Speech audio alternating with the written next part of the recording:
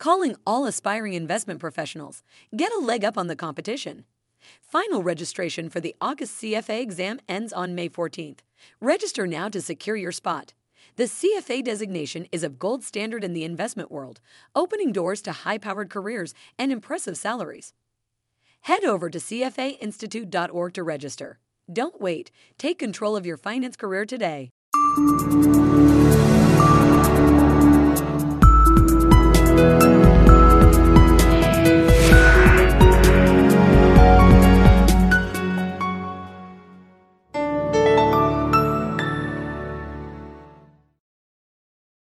The outlook for the Asia-Pacific exchange-traded products industry and key global trends for ETFs and other exchange-traded products.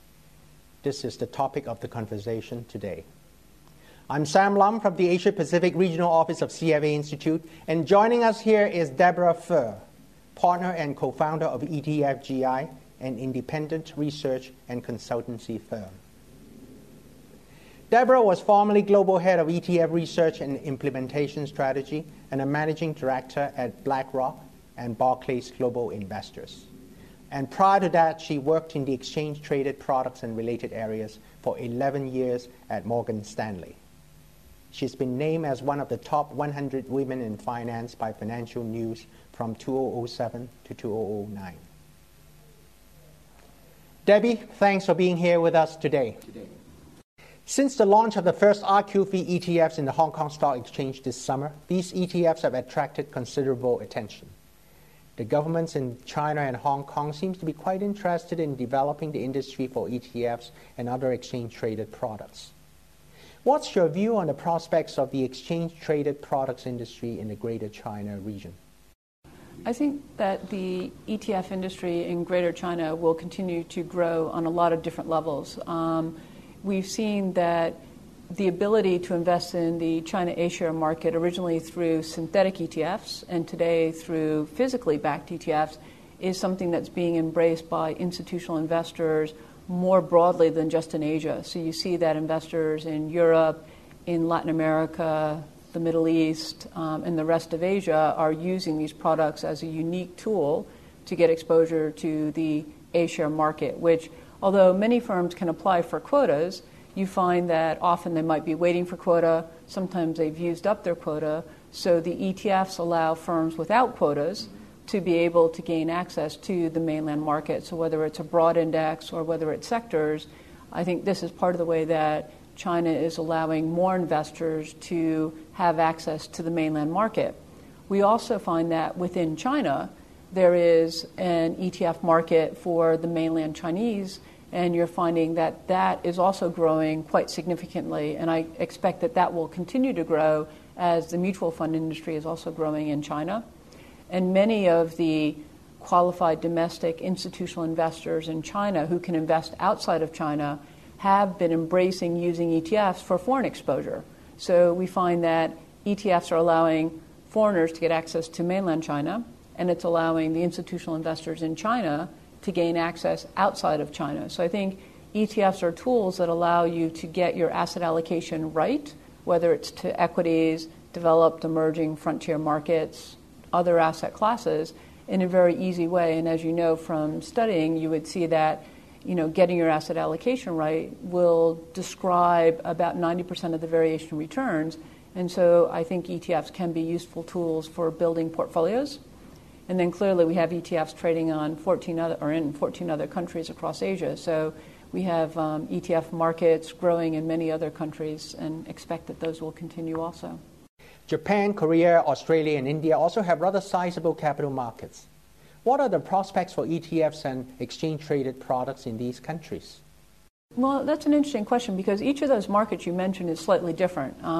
So maybe starting with Australia, what we found in Australia is that the regulations have changed such that financial advisors are no longer allowed to be paid to sell products.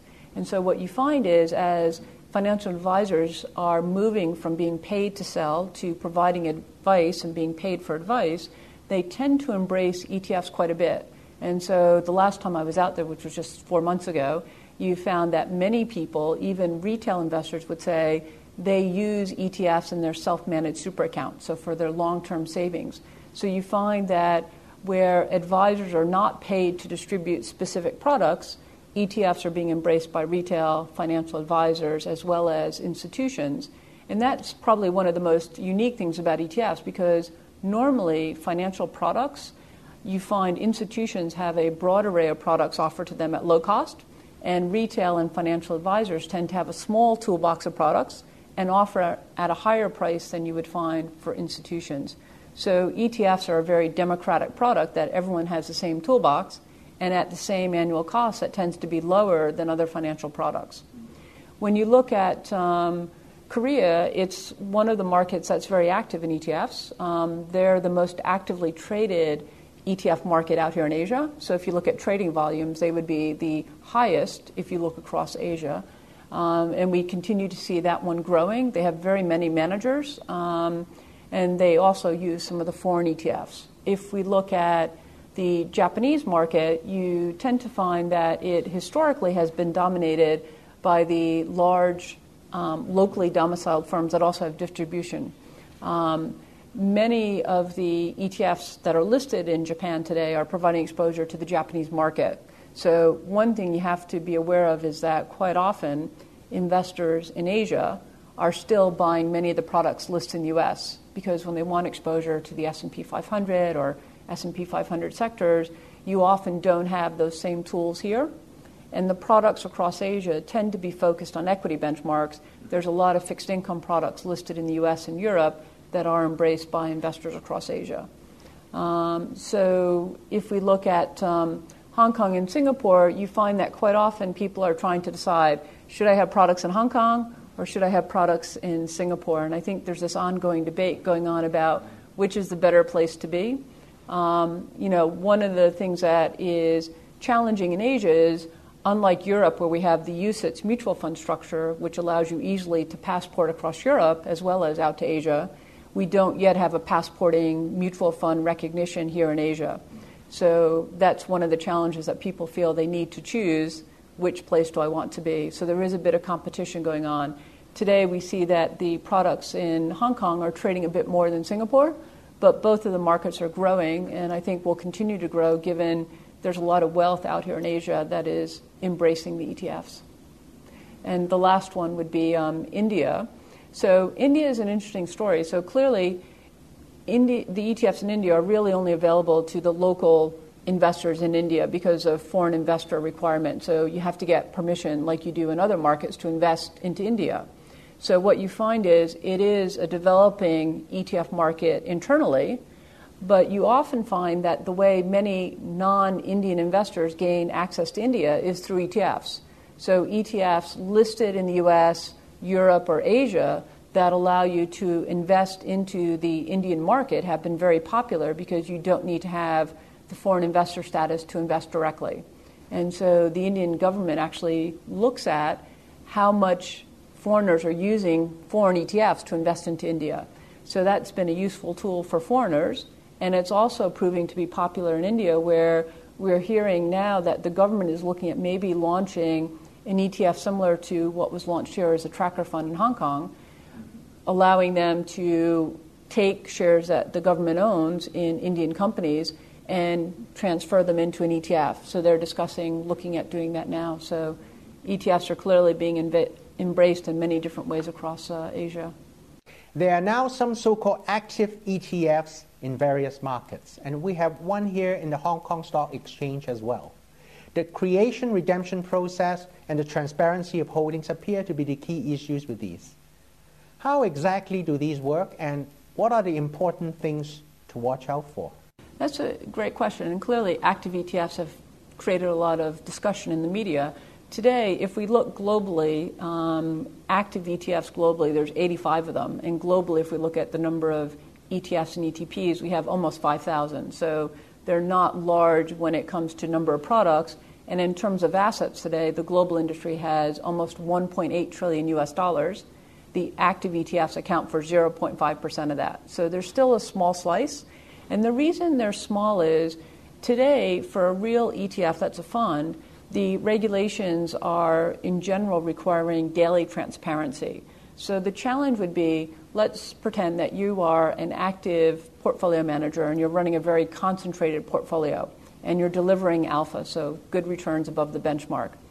It's unlikely that you would want to tell the world every day, here's the stocks that are in my fund, because people could copy you. And that's kind of your secret sauce. So you don't tell, everyone your grandmother's famous recipe for whatever the family recipe is. So you find that it's challenging to find well-known, concentrated, active portfolio managers who want to become ETF managers if they have to provide that transparency. So I think that's been a bit of the challenge of active ETFs. It's tended to be less well-known portfolio managers launching active strategies. And the other challenge is just because something is active doesn't necessarily mean you're going to get alpha. So if we look at the studies that have been done for many years about the performance of active funds relative to their benchmark, we tend to find in most well-developed markets that active funds have a hard time beating their benchmark. So typically you'd find that, in the U.S., 81.2% of large cap active managers last year did not beat the S&P 500. And that number has not changed much over time. So I think that's the challenge is if you're looking for alpha, you look for those managers, and if you find them, that's great, and you go for them. But the challenge is just because someone becomes an active manager or an active ETF doesn't necessarily mean you're going to get alpha. There has been considerable concern about counterparty and related risks of synthetic exchange-traded products. Physical ETPs could also have similar risks where there are security lending activities. How should investors assess these risks and compare synthetic ETPs against physical ETPs in general? That's a really good question. I think one important thing to remember is, one, you should look at the structure of the product you're investing in, because quite often people will call all of these products ETFs, and some of the products are actually structured as notes, right? So you need to look at what is the structure of the product you're investing in. But knowing that they're all funds, it means that they're regulated like funds in the country where they're domiciled. So in the U.S., ETFs are all 40 Act funds. In Europe, they're UCITS funds. Out here, they'd be Hong Kong funds or Singapore funds. So what that means is they're following the same guidelines as other funds in terms of diversification, what they can invest in, counterparty, et cetera. So if you have concerns about securities lending or synthetic, you have to be aware that other funds that are structured as UCITS or 40 Act funds will be doing similar things. So there are caps in terms of within a synthetic product, a swap counterparty cannot be more than 10% of NAV. So you would look at that, you would look at what is the collateral being held, who is the counterparty, and so assess the structure. The products in Europe that are synthetic as well as out here would not be able to exist in the U.S. because the mutual fund guidelines in the U.S. do not allow you to trade with an affiliated entity. So what that means is it would be impossible to have the structure we have in Europe and Asia where you have one group that would be the provider, swap counterparty, authorized participant, and market maker. So I think you need to look at that and see, are you comfortable with it?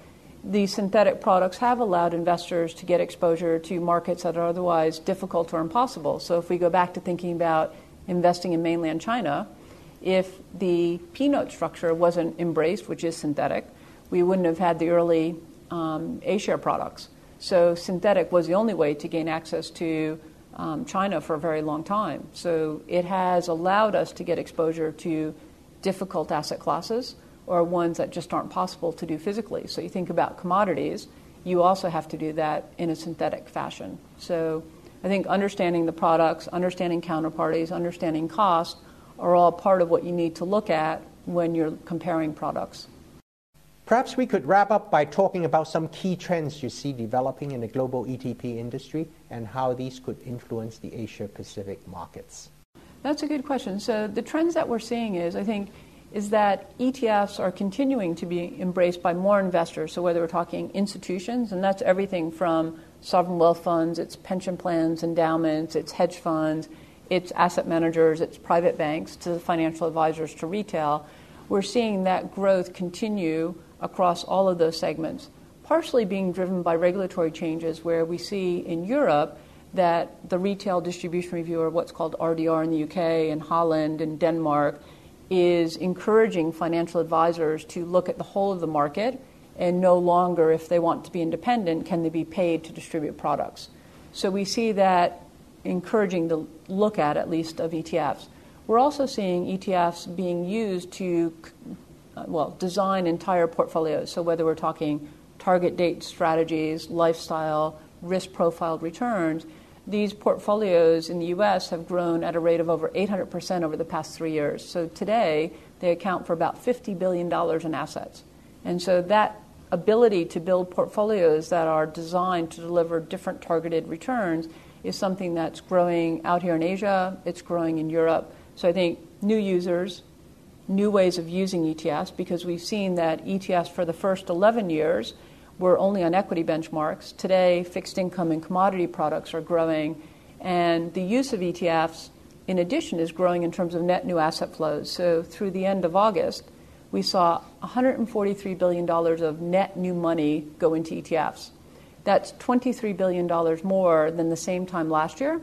And mutual fund data tends to be a bit delayed in how quickly you can see it. So if we look at the U.S. market and look at net flows into mutual funds for the first half of the year, it was minus $62 billion. The same time period, ETFs in the U.S. had inflows of $72 billion. So we're seeing that investors are preferring ETFs because they allow you to get exposure anytime during the trading day to many different asset classes. So given the uncertainty in terms of what's happening in the Eurozone, U.S. elections, different views on China, many investors have moved to more tactically adjusting their allocations, and ETFs are increasingly being used by those investors. Debbie, thank you for sharing your thoughts on ETFs and other exchange-traded products, as well as the key trends in the industry with us today. Thank you. And thank you for joining us for this episode of the CFA Institute Take 15 series.